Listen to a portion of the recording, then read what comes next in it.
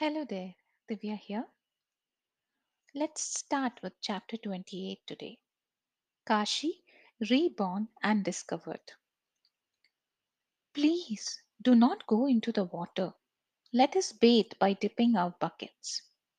I was addressing the young Ranchi students who were accompanying me on an 8-mile hike to a neighboring hill. The pond before us seemed inviting, but a distaste for it had arisen in my mind. Most of the boys began to dip their buckets, but a few lads yielded to the temptation of the cool waters. No sooner had they dived than large water snakes wiggled around them.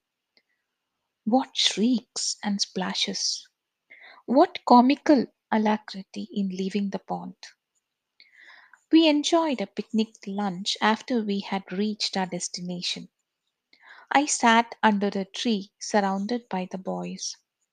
Finding me in an inspirational mood, they plied me with questions. Please tell me, sir, one youth inquired, if I shall always stay with you in the path of renunciation? Ah, no, I replied.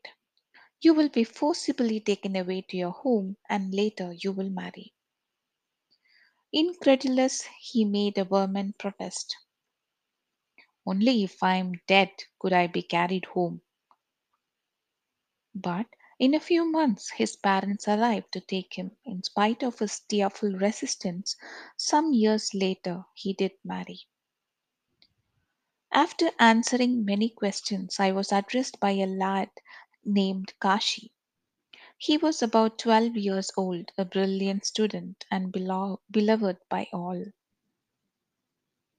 Sir, he said, what will be my fate? You shall soon be dead. An irresistible power, it seemed, forced the words from my lips. The disclosure shocked and grieved me as well as everyone else. Silently rebuking myself as an infant terrible, I refused to answer further questions. On our return to the school, Kashi came to my room. If I die, will you find me when I am reborn and bring me again to the spiritual path? He asked amid sobs. I felt constrained to refuse this difficult occult responsibility. But for few weeks afterwards, Kashi pressed me doggedly. Seeing him unnerved to the breaking point, I finally consoled him. Yes, I promised. If the Heavenly Father lends his aid, I will try to find you. During the summer vacation, I started on a short trip. Regretting that I could not take Kashi with me before leaving, I called him to my room and carefully instructed him to remain against all persuasion in the spiritual vibrations of the school. Somehow, I felt that if he did not go home, he might avoid the impending calamity. No sooner had I left than Kashi's father arrived in Ranchi. For 15 days, he tried to break the will of his son, explaining that if Kashi could go to Calcutta for only 4 days to see his mother, he could then return. Kashi persistently refused. The father finally said he would take the boy away with the help of the police. The threat disturbed Kashi, who was unwilling to be the cause of any unfavorable publicity to the school. He saw no choice but to go. I returned to Ranchi a few days later. When I heard how Kashi had been removed, I entrained at once for Calcutta. There, I engaged a horse cab. Surprisingly, as the vehicle passed beyond the Howrah Bridge over the Ganges, the first persons I saw were Kashi's father and other relatives in mourning clothes. Shouting to my driver to stop, I jumped the cab and glared at the unfortunate father. Mr. Murderer, I cried somewhat unreasonably. You have killed my boy. The father had already realized the wrong he had done, forcibly bringing Kashi to Calcutta. During the few days the boy had been there, he had eaten contaminated food, contracted cholera, and passed on. My love for Kashi and the pledge to find him after death, night and day, haunted me. No matter where I went, his face loomed up before me. I began I began a memorable search for him, even as long ago I had searched for my last lost mother. I felt that in as much as God had given me the faculty of reason, I must utilize it and tax my powers to the utmost in order to discover the subtle laws by which I could know the boy's astral whereabouts. He was a soul vibrating with unfulfilled desires, I realized. A mass of light floating somewhere amidst millions of luminous souls in the astral regions. How was I to tune in with him among so many vibrating lights of other souls? Using a secret yoga technique, I broadcasted my love to Kashi's soul through the microphone of the spiritual eye, the inner point between the eyebrows. The will, projected from the point between the eyebrows, is the broadcasting apparatus of thought. Man's feeling or emotional power, calmly concentrated on the heart, enables it to act as the mental radio that receives the messages of other persons, far or near. In telepathy, the fine vibrations of thoughts in one man's mind are transmitted through the subtle vibrations of the astral ether and then through the grosser earth, earthly ether, creating electrical waves that in turn transform themselves into the thought waves in the mind of other person.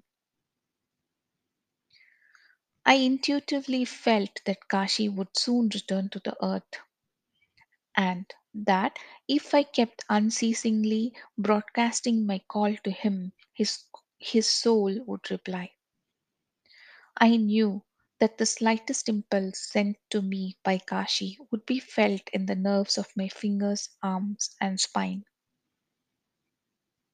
Using my upraised hands as antenna, I often turned myself round and round, trying to discover the direction of the place in which I believed he had already been born as an embryo.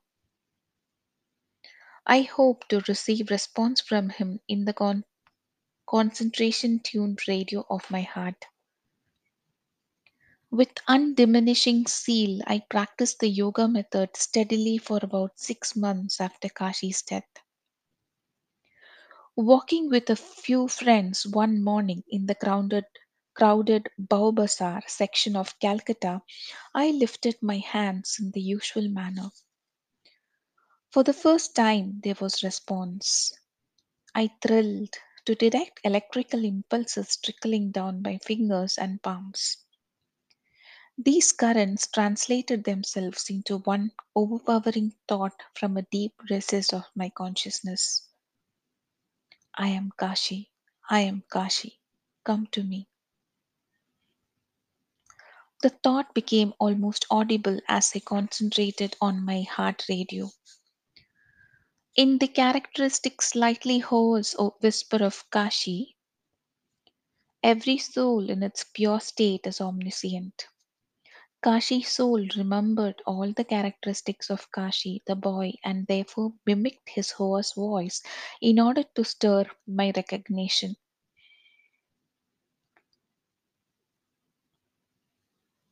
I heard his summons again and again. I seized the arm of one of my companions, Prakosh Das, and smiled at him joyfully. It looks as though I have located Kashi. I began to turn round and round to the undisguised amusement of my friends and the passing throng. The electrical impulses tingled through my fingers only when I faced towards the nearby path, aptly named Serpentine Lane. The astral currents disappeared when I turned in other directions. Ah! I exclaimed. Kashi's soul must be living in the womb of some mother whose home is in this lane. My companions and I approached closer to the serpentine lane.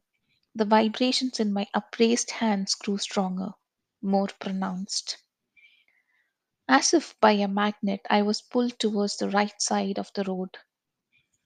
Reaching the entrance of a certain house, I was astounded to find myself transfixed. I knocked at the door in a state of intense excitement, holding at my breath. I felt that my long and unusual quest had come to a successful end. The door was opened by a servant who told me her master was at home. He descended the stairway from the second floor and smiled at me inquiringly. I hardly knew how to frame my question, at once pertinent and impertinent. Please tell me, sir, if you and your wife have been expecting a child for about 6 months? Though many men after physical death remain in an astral world of 500 or 1000 years, there is no invariable rule about the length of time between incarnations. A man's allotted span in a physical or an astral embodiment is karmically predetermined. Death, and indeed sleep, the little death, are a mortal necessity, freeing the unenlightened human being temporarily from sense trammels. As man's essential nature is spirit, he receives in sleep and in death certain reviving reminders of his incorporeity. Yes, it is so. Seeing that I was a Swami, a renunciant attired in the traditional orange cloth, he added politely, Pray inform me how you know my affairs. When he heard about Kashi and the promise I had given, the astonished man believed my story. A male child of fair complexion will be born to you, I told him. He will have a broad face with a cowlick atop his forehead. His disposition will be notably spiritual. I felt certain that the coming child would bear these resemblances to Kashi. Later, I visited the child whose parents have given him his old name Kashi. Even in infancy, he was strikingly similar in appearance to my dear Ranchi student. The child showed me an instantaneous affection. The attraction of the past awoke with redoubled intensity. Years later, the teenage boy wrote me. During my stay in America, he explained his deep longing to follow the path of a renunciant. I directed him to a Himalayan master who accepted as a disciple the reborn Kashi. The equilibrating law of karma, as expounded in the Hindu scriptures, is that of action and reaction, cause and effect, sowing and reaping. In the course of natural righteousness, each man by his thoughts and actions becomes the molder of his destiny. Whatever universal energies he himself wisely or unwisely has set in motion must return to him as their starting point, like a circle inexorably completing itself. The world looks like a mathematical equation which, turn it how you will, balances itself. Every secret is told, every crime is punished, every virtue rewarded, every wrong redressed in silence and certainty. An understanding of karma as the law of justice underlying life's inequalities serves to free the human mind from resentment against God and man. So here ends chapter 28. Thanks for listening.